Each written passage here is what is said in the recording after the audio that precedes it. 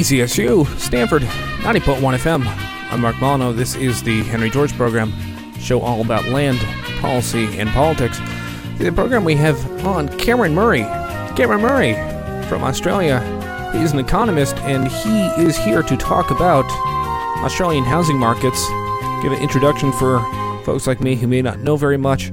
We get into some controversies over quote-unquote supply crisis myths and dig into what it would take to actually get public housing working at scale. But without further ado, let's just get into it. Yeah, so Cameron, thanks so much for making the time to be here. Great, thanks for having me, Mark.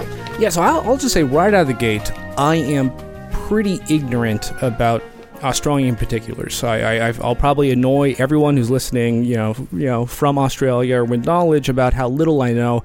I think my basis is Australia and the rest of the Anglosphere are similarly cursed. I think we all have kind of similar problems, especially with housing. So it's kind of a basis. There's going to be similarities, but out of the gate, is there anything that an American should know about what's different down there in Australia? Yeah, I think you're roughly right there, Mark. We have a lot of the same housing issues that everyone else has. I think things that are different and worth knowing are some of the tax settings around home ownership and home buying can be quite different. So in Australia, there's no deduction of the interest cost on your own home from your taxable income if you're a homeowner, but there is if you're a landlord. So you count your rental income and then you can deduct the interest from tax. So that's a slightly different setting. But otherwise, I think we inherit a lot of the same issues. We have one of the more interesting things is we've had land taxes, land value taxes for over 100 years in most Australian states. So that's something quite different. And it's quite funny when I hear the debate coming out of the United States about, it's really tricky to value land and, land taxes are difficult. And I'm sitting here in a state that's been doing land taxes since 1910. So that's another difference for sure, and probably very relevant to Georgist listeners. Yeah, I know there's some history. Max Hirsch and other people were very, active Georgist Australian, advocates, and it seems like a lot of, I think all the major states took it up in different cases. The Capital Territory took on land leases. I believe the Prime Minister axed the program in some degree in 71 or so.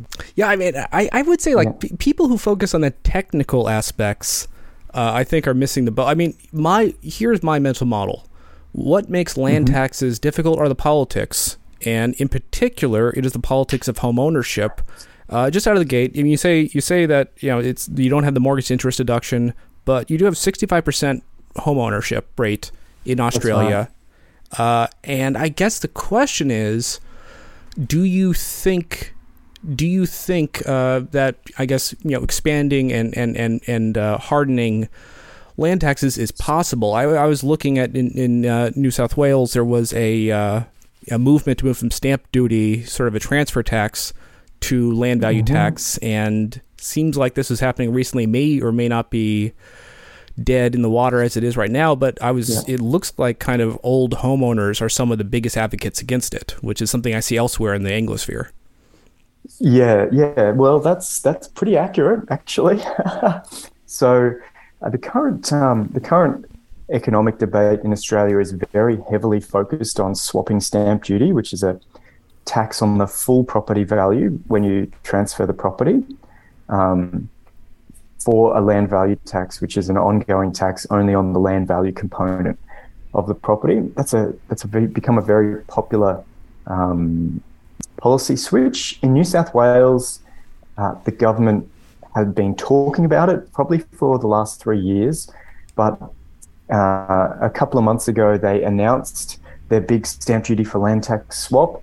And at the end of the day, what they decided on to make this a small target politically was that first home buyers could nominate when they purchased whether they would choose to pay stamp duty up front or opt into an ongoing land value tax for that property. So it became a sort of opt-in system. And then once that property was opted in, then the next buyer would be obliged to stay with the land tax regime. The problem there, of course, is that we already have stamp duty discounts for first home buyers. So you already get a $10,000 discount on stamp duty from being a first home buyer. So unless the present value of the stamp duty and the flow of land tax, you choose the one that's cheaper, right? Yeah. And so anytime you get that switch to land value tax, the state's giving up revenue because the person's voluntarily choosing it because it's worth less to them, and therefore the state gets less revenue as well. So as designed, who would pick, based upon those options, how many people do you think would pick the stamp duty versus the land tax? In raw, I would say a third to a quarter of first home buyers would pick it. And it would be only those first home buyers who had very high property values, because the stamp duty is a rising block tariff. So it's like income tax. You pay a higher marginal rate, the higher the value.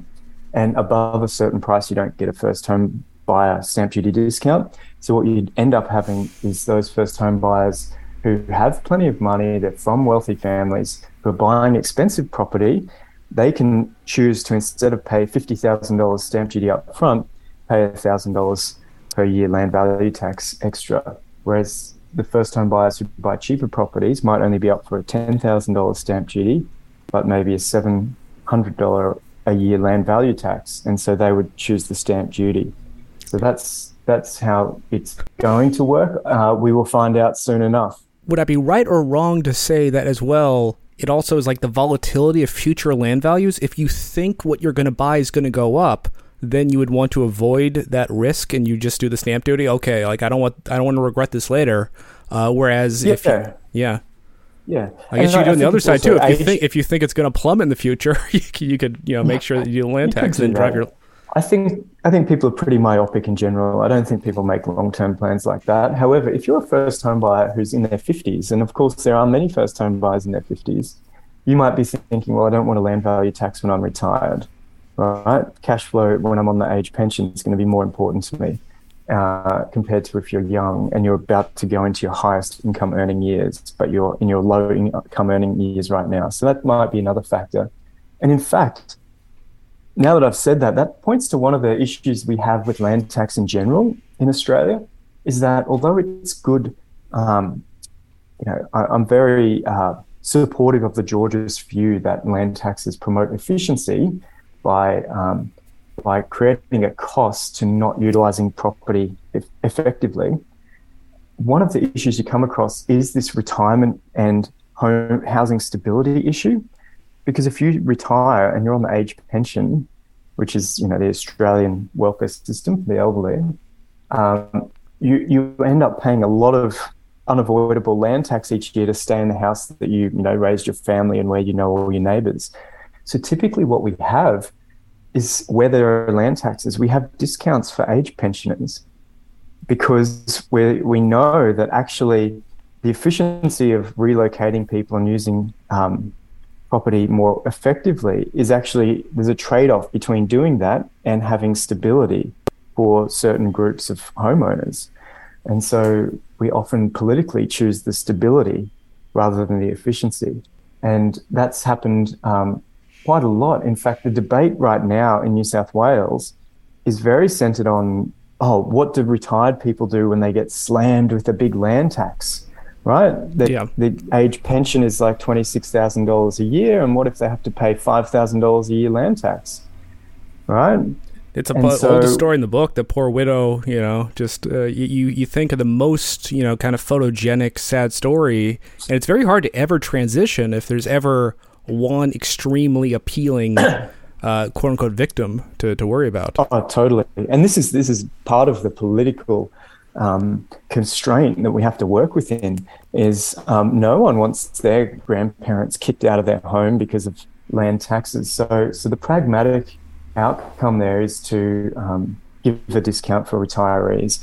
And the discussion in New South Wales about adopting a transition from stamp duty to land tax, currently the talk is, well, to avoid this issue, what we'll do is we will accrue a land tax liability against the value of that property for the pensioner, and when they die or when they sell, then they will pay that accrued land tax liability as a lump sum at the time of the property transfer.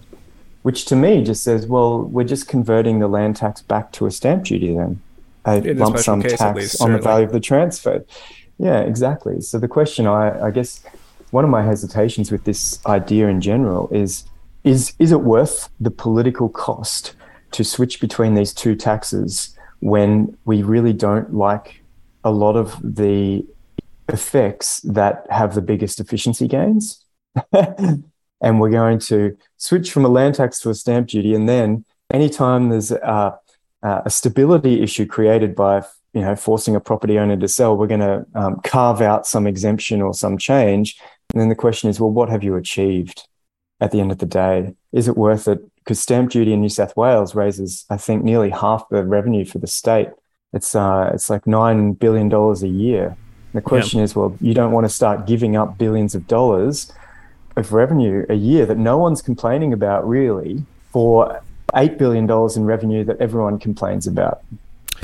Okay, so I have two questions to ask you, kind of based upon this. First question is, it's always very, very interesting that we always think of old property owners as the victims here, who, in this case, are the victim who they're suffering is their property goes up too much in value. We don't really think of old renters ever. I mean, I suppose certainly in the Anglosphere in practice, older people tend to be property owners, at least today. My question is, Australian tenant protections, what does it look like as far as rent stabilization for renters, eviction protections? Like if you're an old person who can't afford rent increases, are they getting evicted now? The short answer is yes. The short answer is we have no tenant protections. We have standardized rental agreements. We have a centralized bond collection agency. We have a tribunal that negotiates disputes about, the condition you leave the property, or, hardship provisions if your tenant can't pay the rent.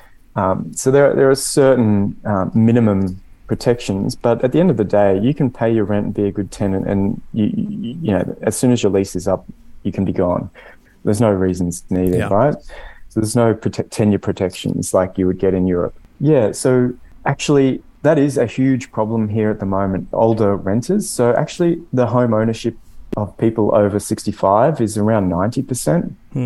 That's not 100%, that's still 10%. It's not 100%. So we've got this 10% of renters, and that 10% has a huge issue. One, if you're on the age pension, you get an extra rental allowance, but that extra rental allowance is something like $5,000 a year. Yeah. And the question is, well, where can you rent for $5,000 a year as a single old person? Not many places. And so essentially old age poverty is the exclusive domain of renters in Australia. There is no old age poverty for homeowners. It's only for renters. And that is becoming a bigger issue. We can see that the rise in homelessness in Australia is kind of scary, the degree to which it's single women pre-retirement age who can't yet get the age pension, who aren't homeowners and are jumping hoops in the welfare system and trying to share housing with other, people who've had very tough lives, lost their spouses or their children or their support networks. And it's kind of scary, that situation as well. So you're totally right that renters are almost invisible, but definitely there are groups in Australia now getting a lot more press about this issue. We've got a think tank called the Grattan Institute that's been pushing for years, every time that old age poverty is a housing issue, old age poverty is a rental issue, which is great. So with a bit of luck, we can come up with better housing alternatives for them. And in general, like right now, if you are an older person who's a renter, you are kind of part of a distinct underclass. But I think we're seeing with millennials and certainly Zoomers or whatever, out in America, that people are struggling to get in the homeownership ladder. I kind of assume that's everyone in the Anglosphere. Is that also a dynamic we're seeing? Yeah, so that has been true for the last couple of decades. So we've seen, declining home ownership rates in general, but especially aged under 35 or aged under 40 households. So in the 1980s, I think the age of first home buying was around 25, typical age, and it's getting closer to 40 now. So what you can see is that the home ownership rates in the elderly are very stable or even rising in some of the elderly cohorts, but it's really the younger ages that are dramatically declining, even though in the last 5 years we had a slight uptick in home ownership by 0.6%.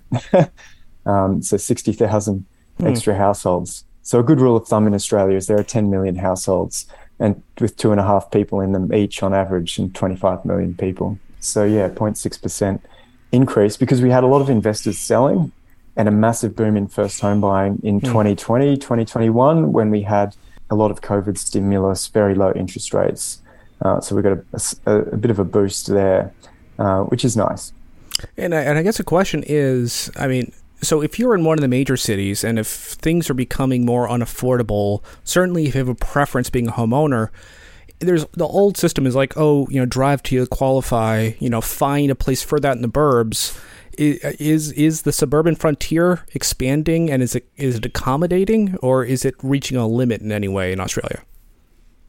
No, there is a lot of expansion of the capital cities through new suburbs, new detached housing, conversion of agricultural land. It's, I would say, outside of Sydney, in Brisbane and Melbourne, for example, it's still the dominant form of new housing. If you're talking about the total number of new dwellings in a period, most of it comes from new detached dwellings on the city fringe.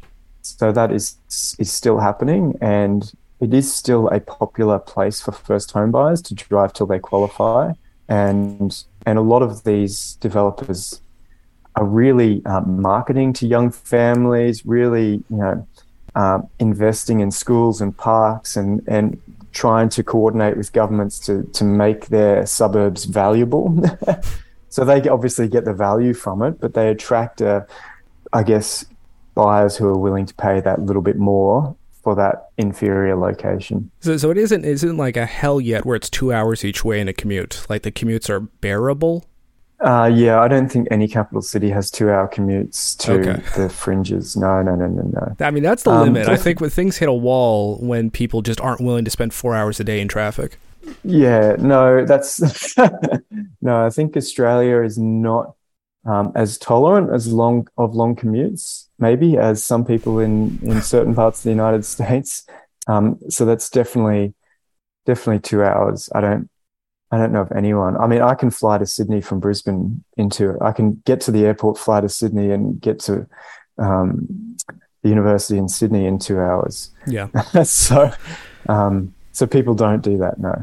Okay. So I'm still picking your brain about the stamp duty and everything. Okay, so here's my question: is a lot of your writing is about basically land banking and why land banking matters. A lot of economic models and are always saying like every parcel reaches its efficient use and everything is essentially built out. And you say no. In fact, a lot of times, property owners, especially center cities, but just in general, you can buy something and hold on to it, just trying to make value on the asset appreciation. And I guess my question is, as far as effectively smallholders, homeowners themselves, and land banking, what is the effect of? I hear some people say stamp duty, insofar as it's a transfer tax, can be a friction on properties switching hands. And is that true? And I guess the same question is, you talk about like land tax, what is the advantage? And you mentioned revenue, but one advantage is, if you do it right, the actual fluidity of parcels changing hands is, in some ways, I would certainly say, an advantage, because it actually creates more turnover in the ways we want to see. Yeah, so that's the argument. You're completely right. And the question there is, do we create turnover in the way we want to see, or just turnover? Yeah. Because swapping who owns the piece of paper, the property title, is not really an economic production choice, right? Yeah. Whoever I swap with owns the same property and now has the same incentives I do of to develop or not to develop. So you're completely right that stamp duty is a friction. It's a tax on trading, so people trade less. And I'm fine with that in many ways. We used to call a tax on trading financial assets a Tobin tax, right? And we used to think that there is too much trade in financial assets. In standard economic theory, right, there is no financial sector and there is no trade of financial assets. It's just unnecessary for production because every owner of an asset has the same incentive as anyone else. Like for Apple to make computers, it doesn't matter if I own half their shares or you own some of their shares. It really doesn't matter to their incentive to make computers. So that's part of the logic. So there's a few things that go on. Let me give you an example. In the ACT, which is the Australian Capital Territory, where Canberra, the capital of Australia, is, it's its own state, effectively. And they reduced the stamp duty for seniors. They called it the over 65 stamp duty discount. The intention there was to encourage just what you said, more turnover, less friction, old couples in big houses moving to small houses to get better efficient use of the housing stock. What they found is that the typical user of the stamp duty discount bought a bigger house, or at least a more expensive one, because in Australia, the value of your home is sort of protected from the age pension test. So you get the age pension when you're over 66 at the moment, and the more assets you have, the less age pension you get. So there's a phase out, but the value of your own home doesn't count as an asset. And so the incentive for all these people was to take their house and their other assets and buy a bigger house and then go, hey, I've got no assets left for the age pension, just give me free money now. And so you actually got less efficiency from that. Yeah, well, what happened to their old house in that kind of case? Yeah, who took it and why? I don't know, but the point is they moved into a bigger house with the same number of old people, right? So on net, they used up more space from the housing stock.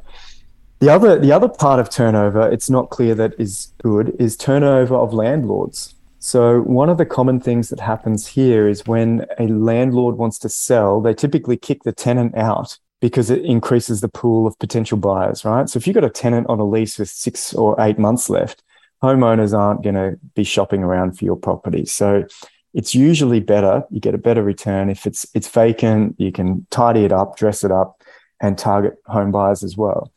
So the question then is, well, if reducing stamp duty increases turnover, the people most likely to respond in terms of changing how much they buy and sell are investor landlords who don't have to move house to buy and sell housing, right? And so you're going to end up with additional turnover of landlords and additional undesirable moves of tenants who are getting kicked out because the house is for sale, who didn't want to move, who now have to move, right? And about a third of housing turnover is landlord sales, right? A third to a half, depending on the timing of the cycle.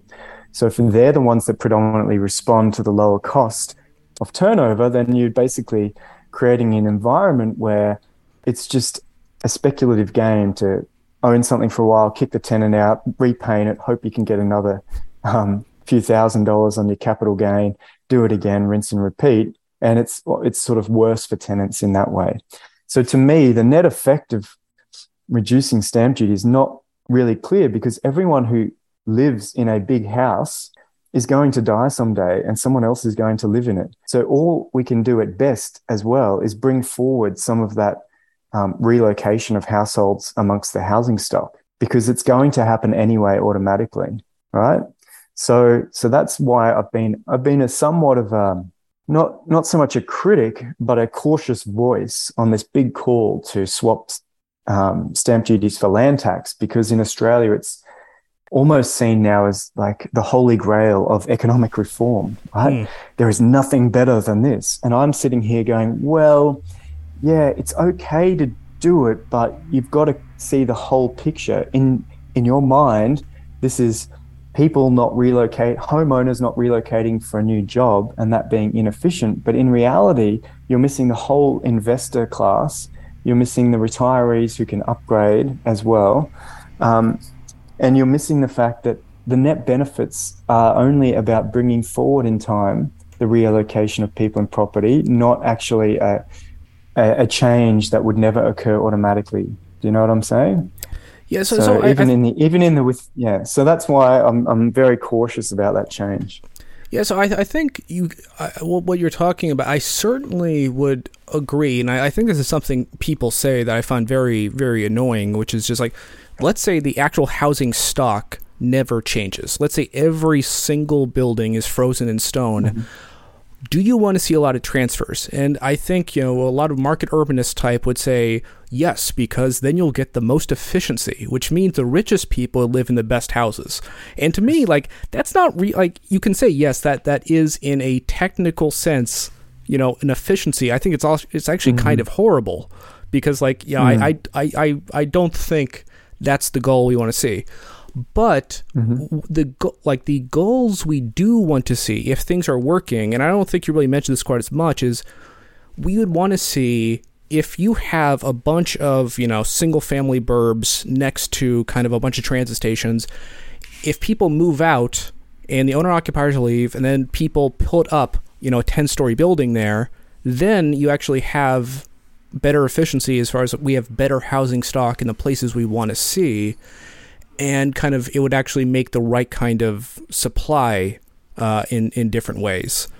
And I suppose that's another part of land banking is when you land bank, you're not really, you're not really changing that. And I'm just I think this kind of goes to the question of is there a supply crisis? And I think there's a lot of ways to look at it. The first way I looked at it, I looked at Sydney and I just looked in Google Earth out of it, looked around, and there's so much gruesome single-family house areas everywhere, and I just can't imagine that's a good thing. And I just why is that the case? Yeah, look, I think I have a different view on this single-family dwelling as being, taking up space and being inefficient, because that view almost assumes that there is a shortage and that we would have got more dwellings if someone could demolish these buildings. But I don't think that's true. I don't think the total number of dwellings would be very different at all if we allowed demolition of every single family home. So that's the big difference. And I'll tell you why. The answer has a lot to do with this research on land banking that I do. And I guess the main message there is you only have one chance to develop a property and put a building on it, right?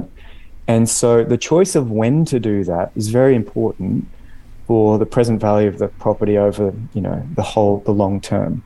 So for example, if I build a 5-story building today, if I knock down a detached home, build a 5-story building with 20 apartments, as soon as I've done that, if the price increases and I could have made more money from building a 10-story building, I can't do it. It's inefficient. I can't knock down the 5-story one cost effectively and build the 10-story one.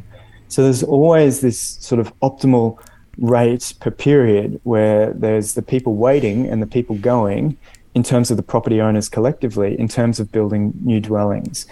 And so for me, I don't see the fact that there are lots of single family houses in good neighborhoods as being an issue of itself. I'm an economist. I don't really care if my houses are stacked on top, side by side, triangular, rectangular. The shape of them is relatively unimportant compared to the total stock of them in the market in terms of setting the price and the availability. So that's where I differ, I think, because there are plenty of places in Sydney zoned for housing. And what you find is that when the market slows down, everybody stops building houses. And the question is there, well, hang on a minute. How are we going to get more stock unless you build them? You're essentially, the analogy I use is the bathtub. The stock of housing is how much water's in the bathtub, right? And you might say, there's too many single family dwellings that you can't build apartments on. So you're basically saying your bathtub's too small. There's not enough space in it to fit more dwellings. But the bathtub's not even full. It's just got a little water off the bottom. Yeah. And what you're saying, and so there's this hidden assumption that the bathtub is full when it's not. And what you've got to do is not focus on how big your bathtub should be when it's basically empty. It's how fast you're turning on that tap. And how fast that tap goes is how quickly people respond to market conditions or property owners and how quickly they'll supply, like the rate per period of time that we add to the dwelling stock. That's the real sort of question there. And that can vary by, a factor of 20 or 50, depending on your location. So, for example, we see in the big housing estates on the edge of capital cities, I just did a little study on this using all the sales data. that they will vary the rate at which they sell and develop by a factor of 40. So they'll sell 3 to 5 per month when the market's quiet. And then when there's a boom, they'll sell 60 or 80 per month. And the question is, well, if you could sell 80 per month in this big approved subdivision with 5,000 potential houses in it, what stopped you building 80 a month from the very beginning?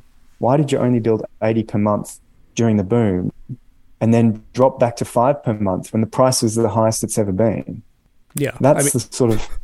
That's where I see this sort of built-in speed limit. And so I don't so much worry about the shape of the housing, or there's lots of well-located single-family dwellings or whatever. I worry about the speed at which opportunities to develop are taken up. Yeah, I think there's two really interesting points there. One being generally, as you say, what is the speed? What is regulating it? What is stopping it? Essentially what, I would say, why don't we have a real glut? Why don't we see things certainly go down to marginal cost of production? And why can't we see just basically an unleashing, and the other part is, I suppose one thing I'd push back on is, there is, I think, and I see this too in your kind of, one of your papers on a supply crisis, there is a way of looking at cities as essentially supply and demand. There is a supply of housing, there's demand of housing, and not really talking about kind of spatial topography and location within a city. I would say that the problem to me so much when I see single-family houses near an urban core isn't so much of, well, there must be a shortage, as much as this is a bad shape. It's inefficient. Yeah, I don't like the fact that people are, commuting from the edge of a city when they could be being much closer to the city core, because you said they're not wasting room. I would push back and say, no, I think they are wasting room. I think that's a big waste of space. Yeah, look, that again, that assumes that the central part of a city is relatively static. If you look at European cities, for example, they usually preserve the old core. And when they expand, but they expand densely in a new location, and then they connect those locations well with transport, right?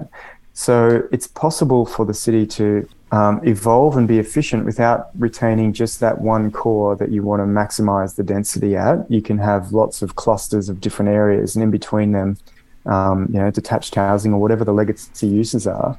Yeah, that's a kind of sprawl I would like a lot more than the Anglosphere version of sprawl. I think, So,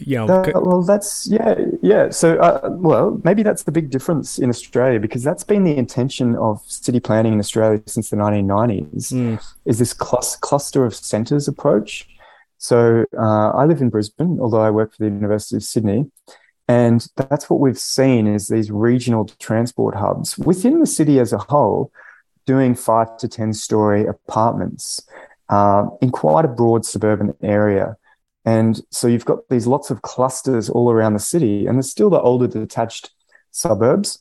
And what we do in those is we do sort of soft infill. So we do dual occupancy. So we have a granny flat rule where if your property is over 400 square meters, so 4,000 square feet, you automatically are allowed to build a granny flat less than 100 square meters. And within a certain size, everyone can do it, or like you just literally fill out a form and off you go. And we also do a lot of townhouses, so like the duplexes and things in the detached suburbs. And that's pretty broadly uncontroversial, that approach that we've had. So maybe that's why I see it a little bit differently. Also, I think in Australia, a lot of the detached housing suburbs have smaller blocks than what you probably have in mind in the US. So a quarter acre is 1,000 square meters, or nearly. That's very, very rare. Yeah. In any suburbs. This is almost rural for us, right? Even the new housing subdivisions right on the fringe are like 400 square meter blocks. And so are, to be honest, most of the older suburbs, 400 to 600. 800 square meter going around Google Earth, I didn't quite go out to the exurbs, so I'll take your word for it that they're not as grim as the U.S. McMansion exurbs. No. I mean, they're McMansions, but they're small blocks, and they usually got good parks and schools and whatnot. I'm not upset about them. I think the developers try and retain value because they have such an ongoing presence there that they have to sell houses 10 years after their first one. So it's got to look good for quite a long time to keep selling houses. Yeah, so maybe that's another difference as well, why I don't see, if these were like acre lots in the inner city, I'd probably have similar views to you, that's a bit over the top. I guess what goes to my head is really about the kind of commuting, and kind of what kind of mode share, how people are getting around, where and why. Yeah, so I'm totally with you on that. I think there is an efficient way to grow a city, and that efficient way is not sprawl only and preserve everything in the existing city the way it is. I think that's that's only expanding on one margin. It's accelerating one type of use, not a range of alternative uses. And I'm a big fan of optionality, so having lots of alternatives. So that's part of the benefit of a city, is to get from A to B, you can ride your bike, catch your bus, drive your car, do whatever, right? There's lots of options for getting around. And I think if you grow at lots of frontiers, so the clustered centers within the city, the soft infill, and the outer edge of the city, you can sort of get better returns for those transport investments across the city.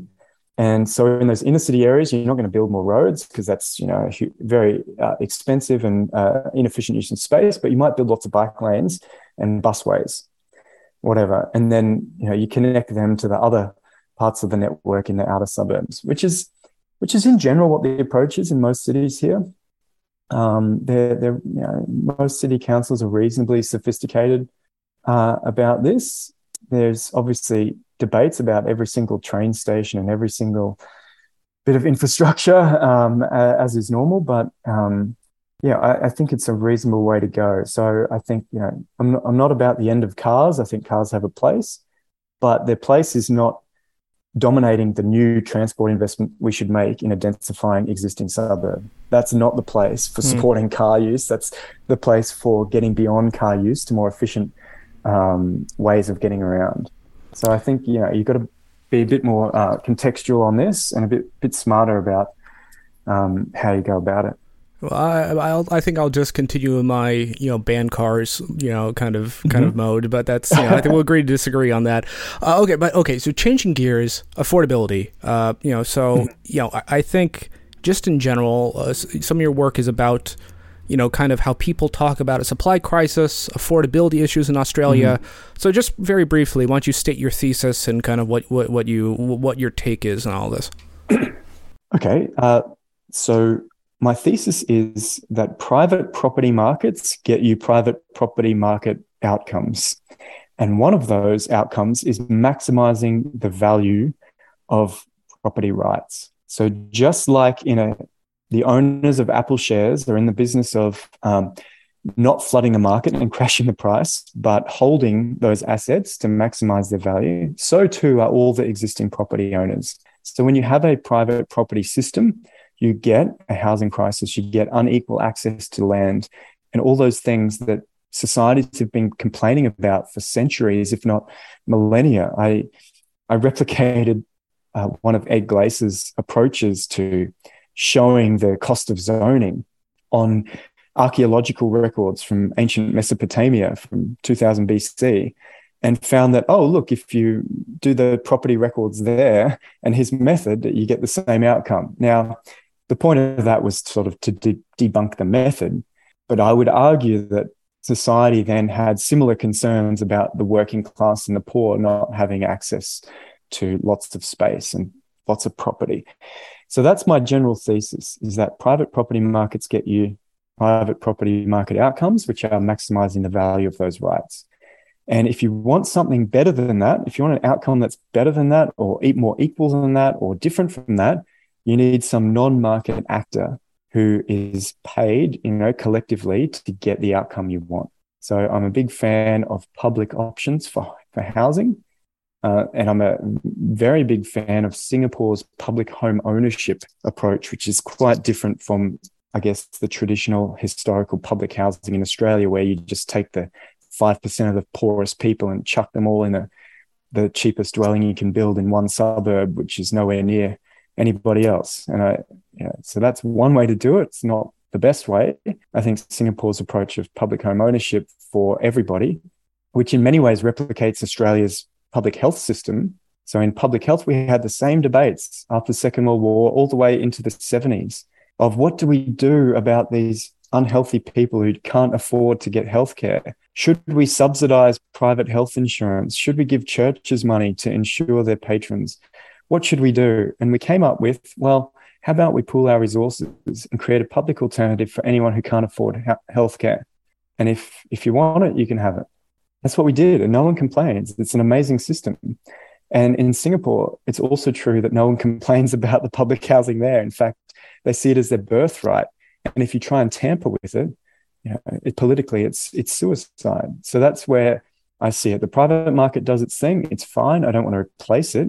I want to augment it. I want to add an additional option. And that's how I think you get people into affordable housing and secure housing. I guess one thing, if you're talking about Singapore, I mean, Singapore did, in fact, really essentially replace it. I mean, HDB housing is, like 95% of what Singapore citizens use, which, I mean, if it works, it works. I certainly am a big fan of Singapore HDB, but it is definitely a vigorous program. I think it's always a big question, how do we get from here to there? But I am certainly in heavy agreement with the fact, if nothing else, they have avoided the problem of, you could say land banking or just the issue of how do you, what are the problems of housing being an investment? And Singapore kind of futzes with it, where they make owning your condo, it is sort of like a piggy bank, but it's a piggy bank that they essentially control from the top down to make sure your piggy bank doesn't get too fat. As opposed to like a lot of the Anglosphere, our housing can be our investment and our retirement plans, but like there is no ceiling for how grotesque and how rich people can get off their real estate, and that's a problem. It's certainly not controlled. No, you're totally right. In fact, that you're sort of getting to the heart of one of the big political tensions, is that at the same time as we want everyone to have cheap housing who doesn't have it, we also want to have a class of landlords who make a lot of money for their retirement from property. And you can't really have both, right? Because they're both they're opposite sides of the market. I mean, the landlord is paying the money, the tenant, is paying the money that gives the value to the landlord. That cash flow creates the income, and the income is reflected in the capital value. So you can't have both at the same time. So Singapore, the way I like to describe it is that the Henry George solution of taxing the value of land is one way to redistribute the value, the unearned gains from property ownership. You can tax the value and redistribute the value. Another way is to directly redistribute ownership of property, which is the Singapore way, which says everybody has the right to a little bit of property, enough that they get secure housing. And so I think either way is fine. And I'm sure they're working in conjunction with each other, taxing private dwellings and redistributing property at a cheap price to people who don't own property. So I'm completely fine with that. Yeah, and just offhand, George himself said, if you essentially nationalize, socialize all the land and divvy it up in a fair way, that works too. I'm less convinced this is a political winner. I think the LVT is a political winner, and I'm going to say off the gate, look, check the scoreboard. Honestly, I think the Singapore method has a track record of working in a way that LVT and the history of tax revolts, it scares me. I really don't think the only way to really make LVT stick is that if you completely change the basis of home ownership, which would like to see. I don't really know how we get from here to there. Yeah, that's right. And I think that's the sort of, you're right. You change the nature of home ownership. And I think that's a cultural thing. It's entrenched, as you were talking about earlier, the commonalities with the Anglo-sphere. Home ownership, your castle. One of the most famous films in Australia is called The Castle from the mid-90s. If you haven't seen it, I recommend it. And it's all about home ownership, the pride you have in your home, the security it gives you, etc. So I think that's my pitch. And so what I've been pitching the last 12 months is that we should trial the Singapore method in Australia. We should initially trial it with nurses or or teachers who are teaching in really expensive suburbs of the capital cities. And I think once you start it, you'll find everyone else wants it as well. Just like public healthcare, once you start it, Everyone thinks it's great. And in fact, we have the problem now in public healthcare that we have to give tax breaks to people to get private health insurance because the public system works so well, and people find it as really good value. Young people just don't want private health insurance because the public hospitals are quite good. I've been using them. My kids were born in public hospitals. We literally, have taken them there for their broken legs and everything. It's all free. It's amazing. I'd rather just pay my tax and have a system like that than also jump through these tax breaks to get a private healthcare and, deal with all the out of pockets and whatnot.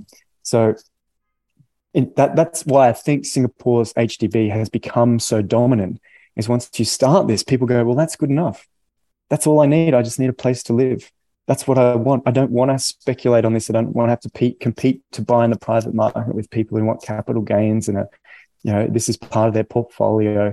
I just want somewhere to live that's secure and it's near, it's in a reasonably accessible place with lots of different people around. So that's what I'm pitching. And I think it wouldn't become as dominant in Australia because, remember, all of the dwellings that exist right now are already owned by someone.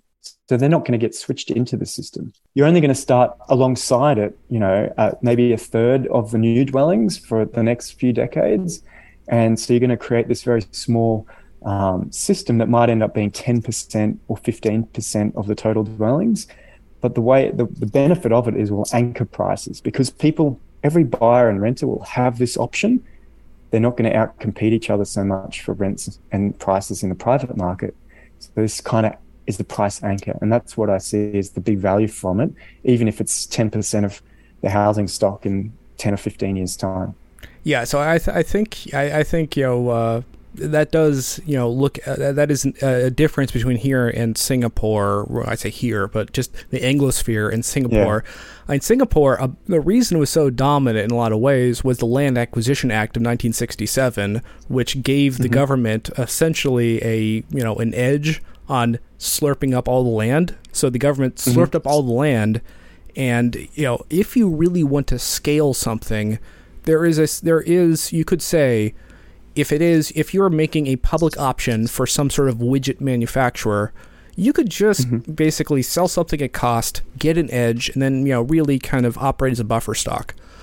But when you are dealing with urban housing, you at some point need to deal with zero-sum problems of, hey, who owns that land? Yeah, and exactly. I think you could definitely say we can get our foot in the door. And, because what are the advantages of public housing? Public housing, you can find edges as far as you could essentially, sell at cost or rent at cost. You can basically outcompete if you're doing it right. So that's an advantage.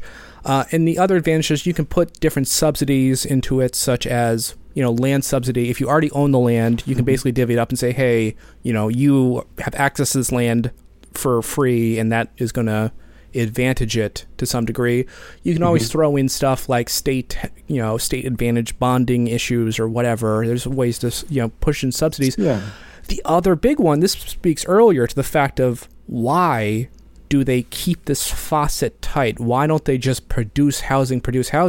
You're right. The logic of the system which produces housing through private provisioners right now, it has no incentive to make a glut. Sometimes maybe you can be tricked or fooled or just be an idiot and do a glut. But that's the beautiful thing about a public houser is a public houser, you can do counter-cyclical, you can drive the prices down and then keep that faucet going. And to me, I mean, that is the goal. I mean, call me utopian, I really believe housing could become not just stable, but cheap. I believe in the future cheap housing. So what you've just said is exactly where my thinking got to after thinking about this for a decade or more. I've worked in government departments dealing with planning and zoning, and I've been pushing, for example, betterment taxes or value capture, which we now have in Victoria and the ACT. We charge 75% of the value for additional zoning rights. And that's one way to get another subsidy into the public housing developer. But you're totally right. There isn't an incentive to crash the market. We call it a market crash if prices go down and we all panic, right? Yeah. No property owners are going to start doing that voluntarily. But a non-market housing provider can anchor that price, as you say, and keep the tap going and be counter-cyclical. So, for example, in about May 2020, when COVID was just launching and the world was panicked, and we were thinking about what sort of subsidies, what sort of economic response do we do to this shutdown, I proposed a central housing bank, which is, just my play on the fact that the central bank does counter-cyclical asset trades to stabilize money. I said, why don't we go to all these private developers who are now panicked because they've got no buyers and buy their whole building or their whole subdivision off the plan at a discount and keep all their workers employed, finishing those projects. I mean, I'm thinking 15% or more below market price to give them the cash up front to just finish the project, because their margins are usually 20% or more, plus they're paying 3% commissions and whatnot. So if you can get rid of all that, buy hundreds of dwellings at a time from a lot of projects, keep all those people employed, and then you accumulate countercyclically this stock of housing, of public housing in good suburbs where you didn't even have to design or plan it or deal with it. And then, next downturn, you do it again. Of course, no one took that up.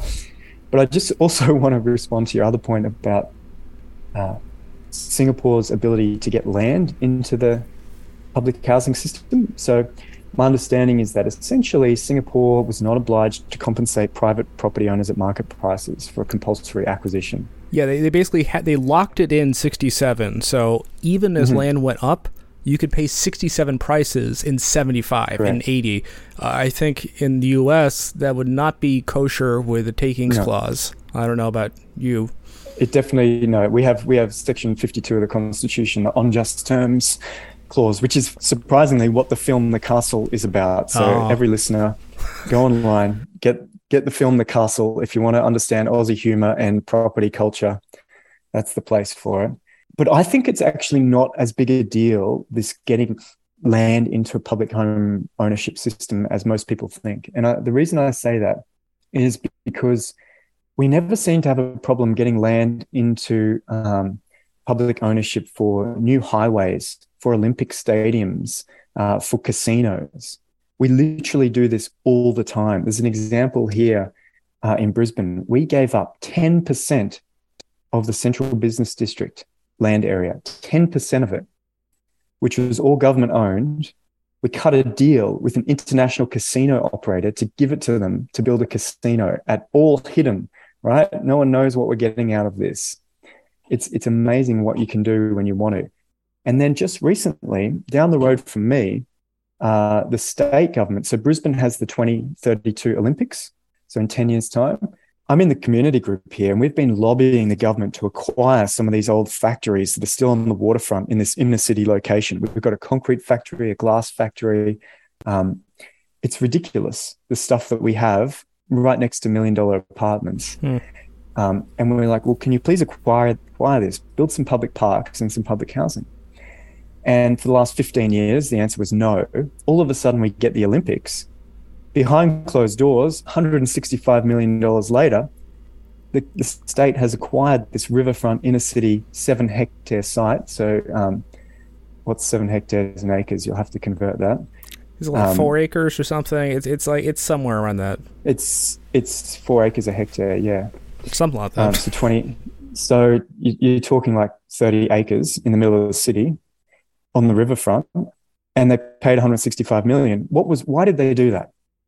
They did it because in 10 years' time, the international media needs some kind of media center to broadcast the Olympics for 2 weeks in June.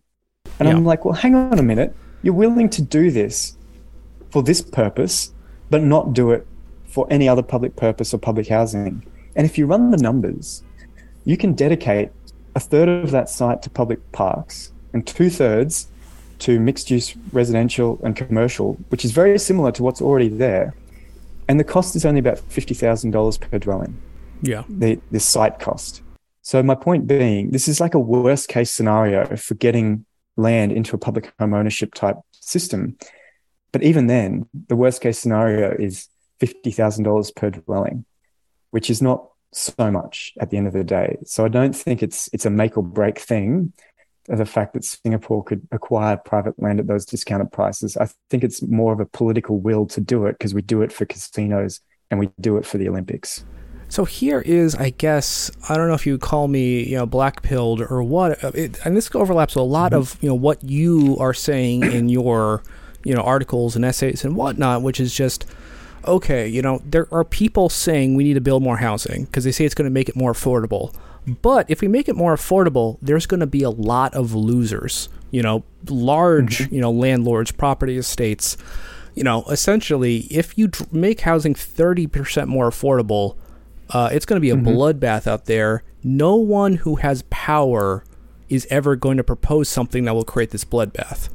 And I would say really, certainly right now, as far as creating effective public housing as a buffer stock to drive prices down, when you have 65% of people invested in home ownership as, at the very least, a store of wealth, but usually an investment, that means you have a super majority of the population who does not want to see housing become more affordable. So when you say, isn't it strange Brisbane wants to invest in the Olympics, but doesn't make housing more affordable, I would say, honestly, that's not surprising at all, because there's the majority of people would want to see the Olympics, and the majority of people like seeing housing become unaffordable. I don't know what you know about that. I'm being facetious, right? Because I'm pretending that they're genuine about calls for wanting cheap housing, right? When clearly that's not the case, and that's what I've written about many times. So, but I guess but a serious question to you is, how do we spin up social housing if a super majority of the population is materially invested against doing it in a way that would be effective? Yeah, so that's where I always get to. It's a political conundrum here, because if we get to the point of Singapore where everyone wants houses to be cheap and everyone the right to have a cheap housing, then we're in a different equilibrium, a different social equilibrium, we can call it. But we're not there. We're at the opposite one right now. And you're completely right. And I think Lars Doucet, I don't know how to pronounce his surname, you interviewed about Doucet, online games. And he actually mentioned, I think, in that interview that one of the problems with remedying high housing prices in online games is that the early gamers who essentially have monopolized the property don't want you to change the game to get rid of their advantage in it. Yep. And so they have their own politics in that game world that's reflected in reality, where, as you say, it's 66% of households are homeowners. We've got 18% of households are landlords. The average politician owns 2.3 properties worth $1 million each on average. And if you add up, there's over 5,000 politicians in Australia, if you add up the councils, the states, and the federal government. And so if they own $2.3 million of property, you're talking $13 billion of property assets. And the question is, can you get a group of people who own $13 billion of property together to write rules to wipe billions from their balance sheet? And I think that's implausible. So you're completely right. And I guess that's what has pushed me to this Singapore idea, is that I think it is more advantageous politically. Okay, so I think land value taxes how is it more advantageous? Because the way I would pitch it is a little bit like public health care. Say, oh, you guys can keep your private health insurance. I'm just giving people another option. I don't want to change the value of your property. I just want your kids to have this other option as well. They can still choose to buy yours at $1 million, but they might or they might not. See, I'm just giving them an extra option. I'm not here to try and manipulate the value of your biggest asset. I'm here to let your market function as it always does.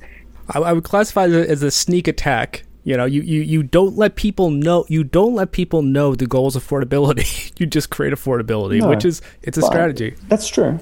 But look, in Singapore, right?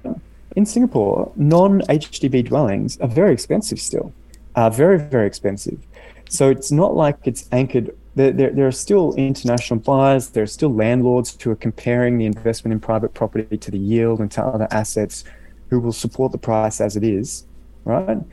So I think in a way it doesn't directly affect price as much as you might think, because you're only taking away first home buyers who don't own other property. And I think that's going to be fewer and fewer as time goes by, because those elderly people, remember, are 90% homeowners. They're all going to die in the next decade or two. And all those dwellings are going to be owned by their descendants, and many of them are not going to own property, and they're not going to be first home buyers. So you're only sort of taking away a certain portion of the market, but that doesn't mean that those buyers who are still in the private market, those private landlords, international investors, upgraders, downsizers, people who want the private capital gains and want a big fancy house in the suburbs, they're still going to pay for it, premium. Yeah. So I guess my pitch is that it might have a small price effect, but it if we're gonna talk honestly here, yeah, I think it's sort of a less than 5% type effect. But the benefit to those individual households who can take up that option is 50 to 70% in terms of the cash flow that they would have to spend on housing.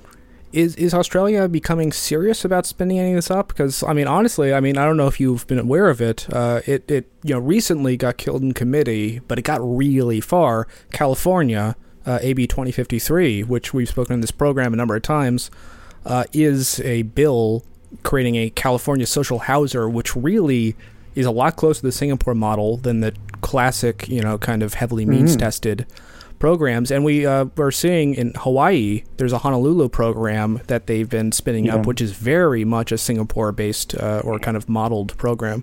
I've noticed that. Yeah, I've contacted Senator Stanley Chang before about that.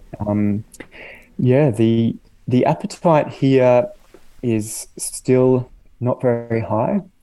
I think what's going to change it, there's a petition to trial it in the ACT, which is, would be great. I think you only need one or two projects to trial it, and I think it will start a wave. I think what might change it is what's also happening, I believe, in some places in California, is teachers and nurses in expensive areas and employing people in the public sector where you can't just pay them a premium, right? It's very difficult with the unions and the teachers and the nurses to just go, not only do you get to teach at a fancy school with all the rich kids, I'm going to pay you more, right? You're like, hang on a minute. So I have to deal with all the tough kids out here and you're going to pay me less. So I think if something got up like that, I believe there's one in California right now, a school district. Yeah, actually, I saw that recently. Teacher housing. Yeah, it's a Daly City, I think, right in the Bay Area. Yeah, it's interesting. Yeah, I think workforce housing, I think you're kind of describing a lot of cases of essentially a segmented market. It's like, don't worry about the overall market. This is a special case. And certainly, I think that's easier politics. So it gets your foot in the door. Yeah, and that's how you'd start. Obviously, you can't ramp it up and let anyone who doesn't own property qualify, because that's 34% of households, right? Yeah. That's 3.4 million households who might decide all of a sudden they want this affordable new dwelling. And it could be a detached house in the new outer suburbs. It could be a townhouse in the suburbs, that soft infill, or it could be an apartment. But you're never going to be able to ramp up and accommodate that. So I think you need some kind of starting category of people who are eligible, and then you expand from there and go, once all the teachers are happy and these key public servants, then it's open to anyone, because we've really ramped up the process here. And maybe residents who've lived in your city for 5 years who aren't homeowners, they're next, and then it's anybody anywhere, and you're back to Singapore. Yeah.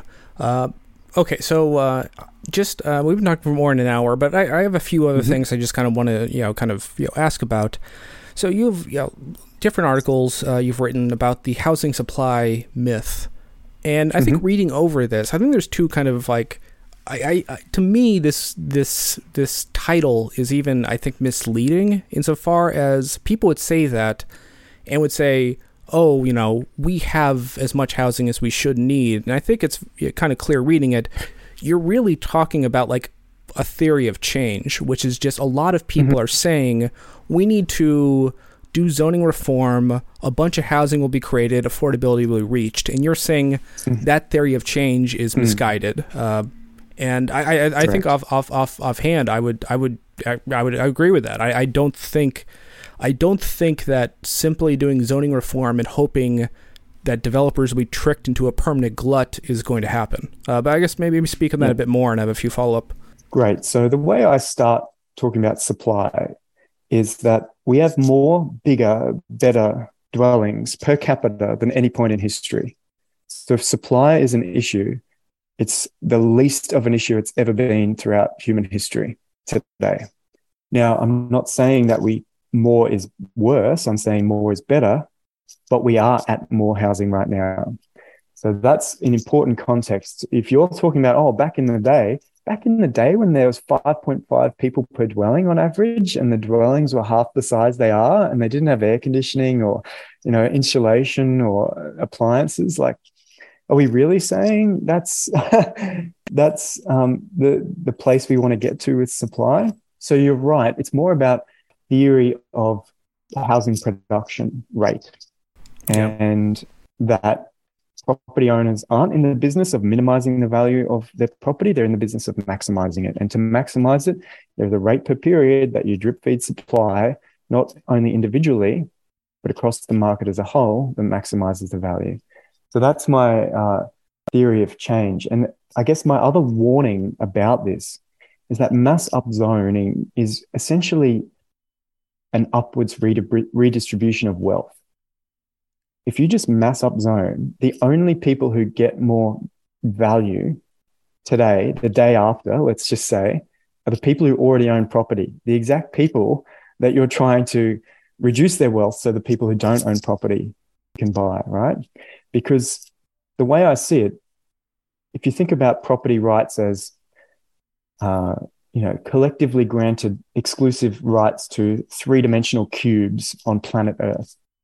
So it's just the space of the Earth, and we partition it up into cubes. Well, detached housing is essentially a cube where the height limit is 10 meters. So in Brisbane, it's 9.5 meters. The air above that cube, the cube on top, is owned collectively, right? We own it, right?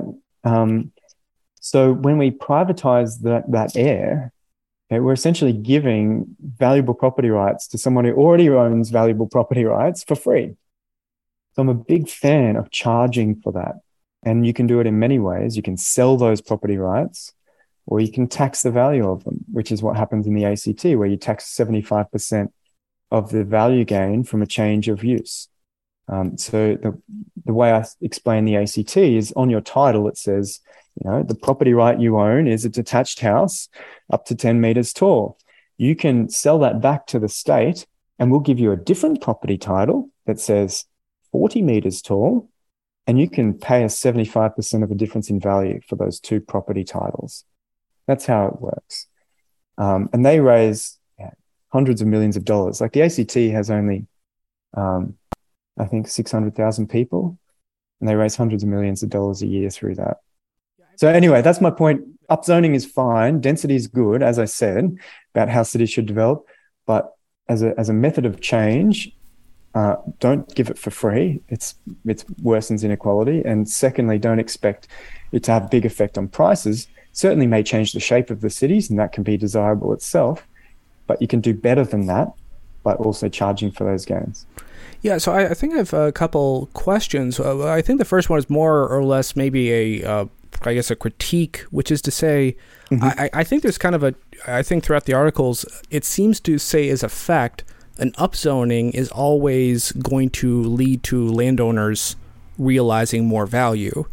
And I suppose, like, if you talk about one particular parcel and then you give more allowance to build, certainly, I think if you do that for one parcel, no matter where it is, that is going to be a giveaway. If you, in an entire city, say there is no height limits, for instance, I would say that in a lot of places, if you are out like an outer ring suburb who the only reason people live there is they can't live closer to city core, you will likely see, essentially your land value go down. I think honestly it is, like undoing a girdle. It doesn't mean that the fat expands infinitely. Instead, it will like a lot of times things are pushed out from under the girdle because they aren't in their, like the space where they're seeking out. And I mean, which is to say, a broad-based upzoning will increase land values in some places and decrease it in others.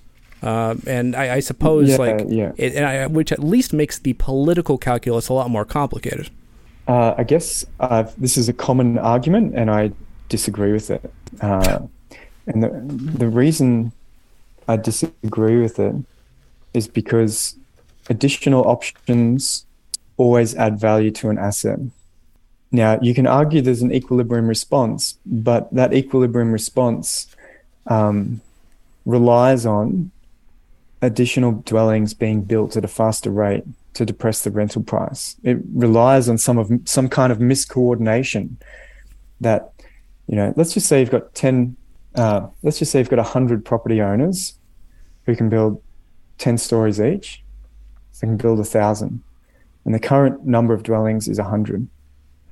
Okay, so there's 900 potential new dwellings. And then you give them an additional right to build 2,000.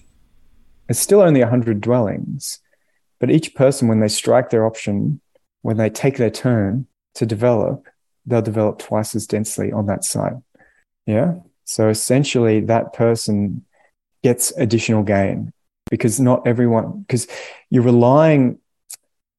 My point being, your argument that some places go up, some places go down relies on a behavioral response that we just agreed doesn't occur because property owners aren't in the business of flooding the market. So the market will still have the same number of dwellings, the same number of potential sellers of property, and hence the same price. It's a little bit like saying, you own some shares in Apple, some stocks, and they go up in value. Okay, so do you sell? Do you return it to the equilibrium because they went up in value? Do you sell all your stock till it goes back down? That would be a behavioral response, right? And because we don't get that, when everyone gets upzoned, some people go, oh, great, now I'll quickly develop till the price goes back down and we'll get this sort of averaging out effect. So yeah, I guess I disagree on that. I disagree because there are already, and maybe this is more important, there are already millions of potential new buildings that can be built. I'm very familiar with the planning scheme in Brisbane and Sydney, and there are millions and millions of already provable development options out there. And changing that from 2 million to 3 million, I'm like, no one even knows what that number is, right? Except me and a few other planning nerds. Yeah. So I don't see how it's going to change behavior and prices. Well, which would seem to indicate that the 3 meter limit doesn't matter then, and you could just get rid of it. If there's already if the zone capacity is not being touched because for Correct. whatever reason, it seems like how does the 3 meter height limit, for instance, matter if we're not? It changes the shape of where things happen, right? So Sure. That's what the planning rules do. So it's a bit like, I call the planning rules, my best analogy is they're like lane markings on the road. They say, if you want to drive east, go on this side of the road. If you want to drive west, go on that side. Drive as fast as you like, though. I'm just telling you where vehicles pointing in different directions should go. Now, does that constrain the use of that road by making, these cars go that way and these cars go this way? Probably not. It's some kind of coordination. Now, you might say it's inefficient, that we should, at certain hours change which way a lane goes, and you could improve efficiency, but it's not a speed limit. It's just a sort of spatial coordination tool. So the example people give me is, what if you got rid of all the golf courses in London or England, right? And let people build houses. Wouldn't that crash the market?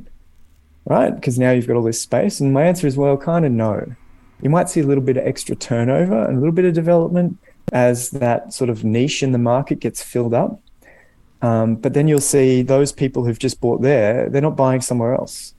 They're not buying their alternative. So across the market as a whole, I don't think you'll see much effect. And that's, I guess, the same point about mass upzoning. So Auckland did this, right? Auckland upzoned in 2016 the whole city. Auckland, I think, has about 600,000 dwellings. They already had about 1 million dwellings in their zone capacity, and I think they doubled it to 2 million in one day. Yeah. And then prices went up 50%. So yeah. So I suppose just to talk about, you say that giving an option to develop is always going to basically be a value. I mean, I would say that's one way to phrase it. The way I would say a lot of this, exhibits itself is to say a zoning, or basically density restrictions operate as effectively a cartel. And if a cartel is broken or lifted or is defections, absolutely a defection from a cartel can work to limit prices.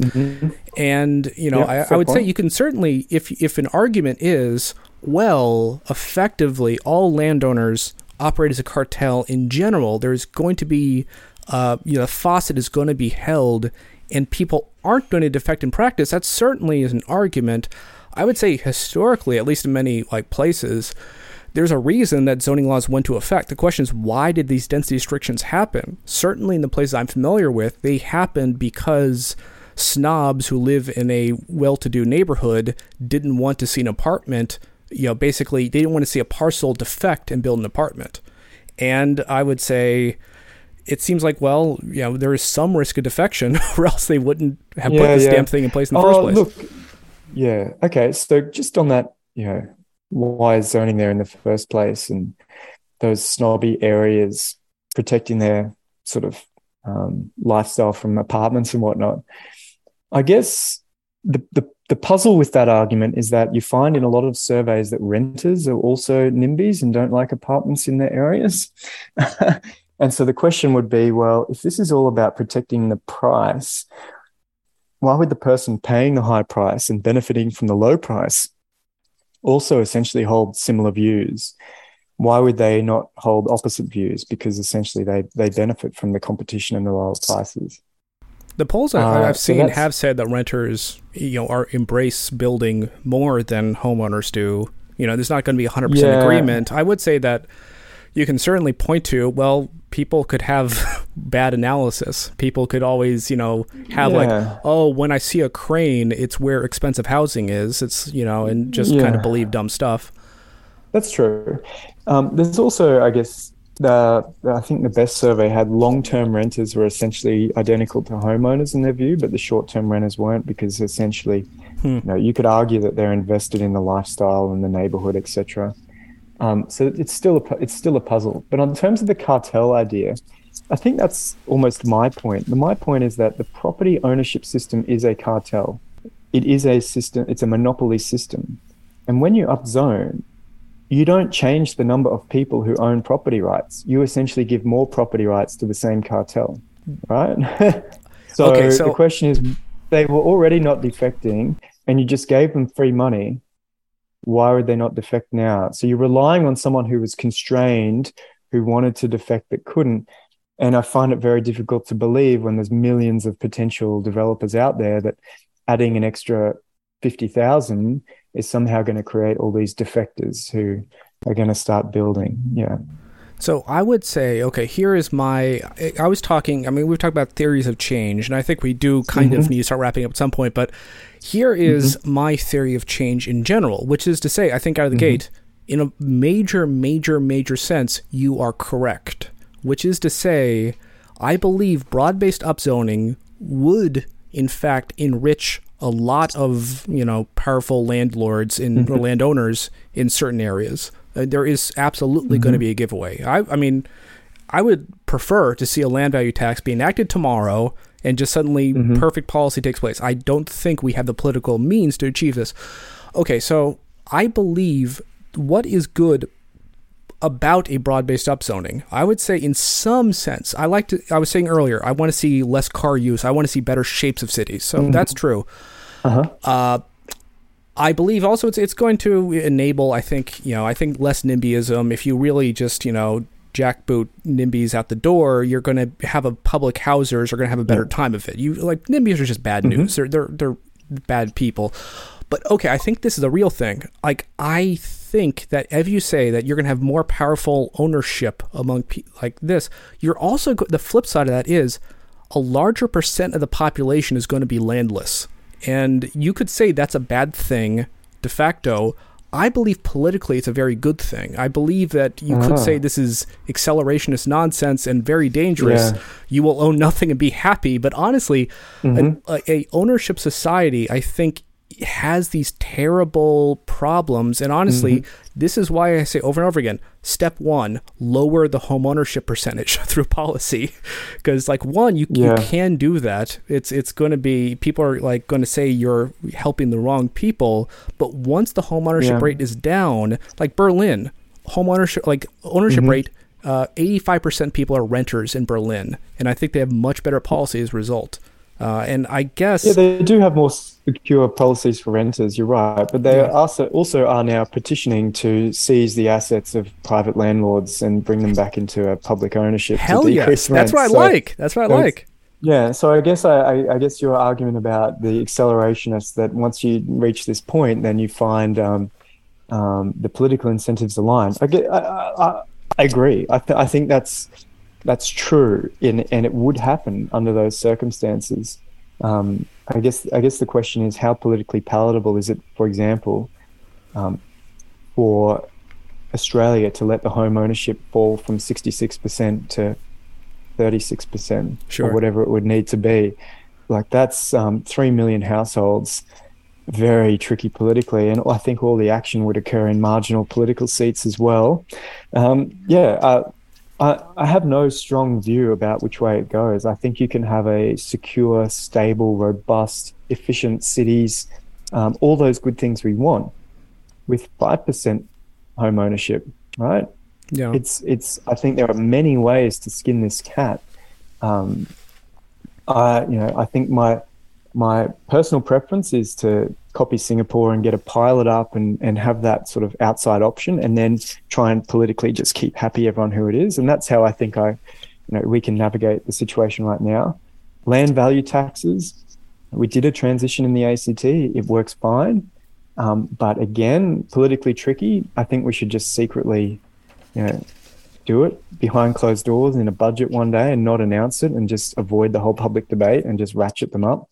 I often find we over consult on this stuff. We essentially go and give our opposition plenty of time to come up with their arguments and lobby against us by consulting, whereas what we want to do is just do it.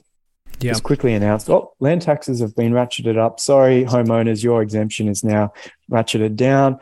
The next 5 years, you're going to be in this transition period. Sorry, move on to the next topic. That's the real Singapore method, just ruled by decree. Yeah, well, look, it's interesting because I'll give you an interesting example. I think it was about 2009, we had a minerals resources rent tax. This was a proposed super profit tax on mining, because it's such a big sector of the Australian economy, mining, oil and gas, etc. And we had all these consultations and whatnot. And then all the international mining companies and oil companies just lobbied against it. They got so organized, and it evaporated within 12 months. 2 weeks ago, the Queensland government announced a new royalties program for coal. Essentially, we've got a rising block royalty. So whatever the price is, the higher the price, the more of a percentage you get at the margin. They just announced it in the budget and moved on. Just quietly announced it. Nice. Didn't have any consultation, not a single public meeting, and moved on to the next issue in the political cycle. And now the miners are, they're on the back foot, and they've got essentially nothing to say, no interested press to present their point of view, and it's done.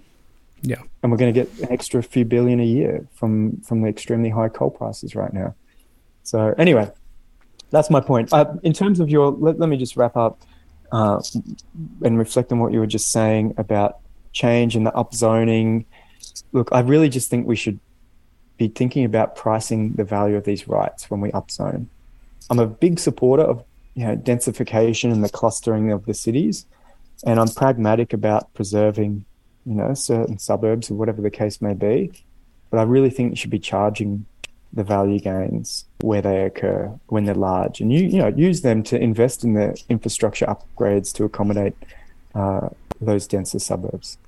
Isn't that, just offhand, isn't that going to be really difficult politics? Let's say you have, like, ACT, has, 75% of this uplift you're taxed away. Mm-hmm. If you have a snobby, kind of rich neighborhood of low family houses, and you say, hey, let's get rid of the snob zoning, let's actually allow duplexes or something. Mm-hmm. If your first calculation is this is going to double the value, if people vote for it, they would have to pay a gigantic tax to continue to live in their home because now they have the option to build a duplex. That seems like they're going to revolt. No, the way it operates is the planning system sort of hovers over the top. And the planning system can change its zoning, its density, can do whatever it wants, but you essentially own a property title that says detached house, right? Yeah. Even if the planning scheme separately says 10-story apartment tower. When you want to take up that option to develop... Oh, it's an impact fee. It isn't... Okay. So it's essentially an impact fee. Or, it's payable on development, which is slightly different to what's in Victoria. Sydney had one of these in the 1970s for a political cycle. It was 30% of the value gained from converting rural to urban uses. But what's interesting is that during that election cycle, all the wealthy landowners on the city fringe got together and lobbied to get rid of the same government. So that government had to then promise at the next election to unwind their major proposal. So yes, it is somewhat politically difficult, but the impact fees are pretty well accepted, and essentially charging them based on value, I think, is better than on cost. Okay, yeah, actually, okay. As long as the rezoning doesn't create this chaos, that sounds a lot less nutty. So I'm glad you kind of remedied that that issue. And one thing I saw you note was like the idea, if you want to stop people from basically getting a permit and sitting on it, you could have an impact fee which would go up in time, which is to say you are penalized for sitting on it. I actually mentioned to some people, like, that's a really clever idea. I think some people say it may not be kosher in California for different, Howard Jarvis law reasons, but that's a clever idea offhand. Yeah. So I think the idea is clever. I think the practicality undermines it. And the reason is, although we approve major projects, with hundreds of apartments or thousands of detached homes, it's the landowner's discretion to apply for some subcomponent of that in an application. And so if you do the whole application and know that your impact fee is going to go up over time, you'll just break it down into 5 stages of application, right? So that each application gets to reset the impact fee. So that's how, that's my concern about that sort of stuff. But the point of the thought exercise is that it's to help people understand the value of delaying new housing sales, right, into the next period. And that's where I think we've got to get our head around that density and the rate of supply are different things. Density is dwellings per land area on a site. Rate of supply, the number of new dwellings across all sites in a period of time. And if we want to change the rate of supply, we've got to change this intertemporal trade-off to make waiting more expensive and building today give you a better return. And that's, land taxes are part of that, obviously, because they go up as undeveloped property values go up. Sure. But, maybe there's other ways to do it as well. That's sort of the thought experiment there. Pretty cool. So I think, we definitely did kind of, wrap things up now, but I definitely picking your brain about Australia for a bit. Anything else you want to make sure you get off your chest or talk about, or? No, I think we really got it all in this one. I just think we need to come together a little bit. I think you've obviously spoken to so many people. You've got a pretty coherent view of what's a political constraint and what's a genuine economic constraint. And some people don't. They sort of build in politics into their economics. And I think we could probably get past some of that. And I think the puzzle that I always come to is that there's such broad agreement that building more houses is generally a good thing, and governments will do anything in their power to avoid just building houses. Whereas if we had a submarine shortage or a road shortage, they'd just go and build it. So there's this weird political aversion. And I remember speaking to a very left retired senator a couple of years ago who was asking me about housing. And he's like, "Oh, what should we do?" I said, "What do you want?" He's like, "Well, we want more housing. We want poor people to have cheap housing." I'm like, "Why don't you just build the housing you want these people to have and let them live in it for the price you think they should pay, which seems to be the outcome you want?" And he said, "Well, but governments don't get involved in housing anymore." I'm like, "Well, you're the government. You decide whether that's true. I don't think anyone's going to get upset if you build houses." Yeah. But it's this sort of political constraint, and I would love to get past that and see an active, public involvement in home building. And I think, there's definitely a lot of common ground across, I think, all sort of schools of thought on cities should densify as well as expand. And I think the change needs to be a little bit soft and incremental there to win the battle, to avoid the sort of backlash. Yeah. It's a very tricky one to navigate. Yeah, and I would just say, I definitely agree. We need all the solidarity and togetherness as we can. Which the one thing I'd really push back on, which I don't know who's in your backyard or something, but you're saying kind of like criticizing the zoning reformers that publicly building their housing is not their preferred solution. And I would just say honestly, at least where I'm at, that's not true. So. Yeah. I'd say make sure not to strawman your outgroup or something, because I think we all need to work together here. Yeah, I would say in Australia the upzoning for housing affordability, there's the overlap with the public home buildings pretty small. Let's hope that changes. So it might change. It might change. Yeah, I would like it to change, but currently it's a very small overlap. Well, let's not harden our battle lines, because I think we need all the help we can get. But in the meantime, thank you so much for making the time here today. Yeah, I appreciate it, Mark. I've always loved your podcast. Keep it up. Cool.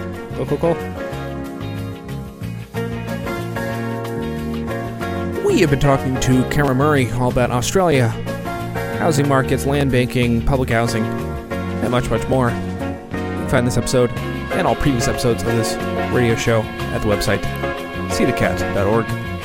This is a presentation of GSU, Stanford.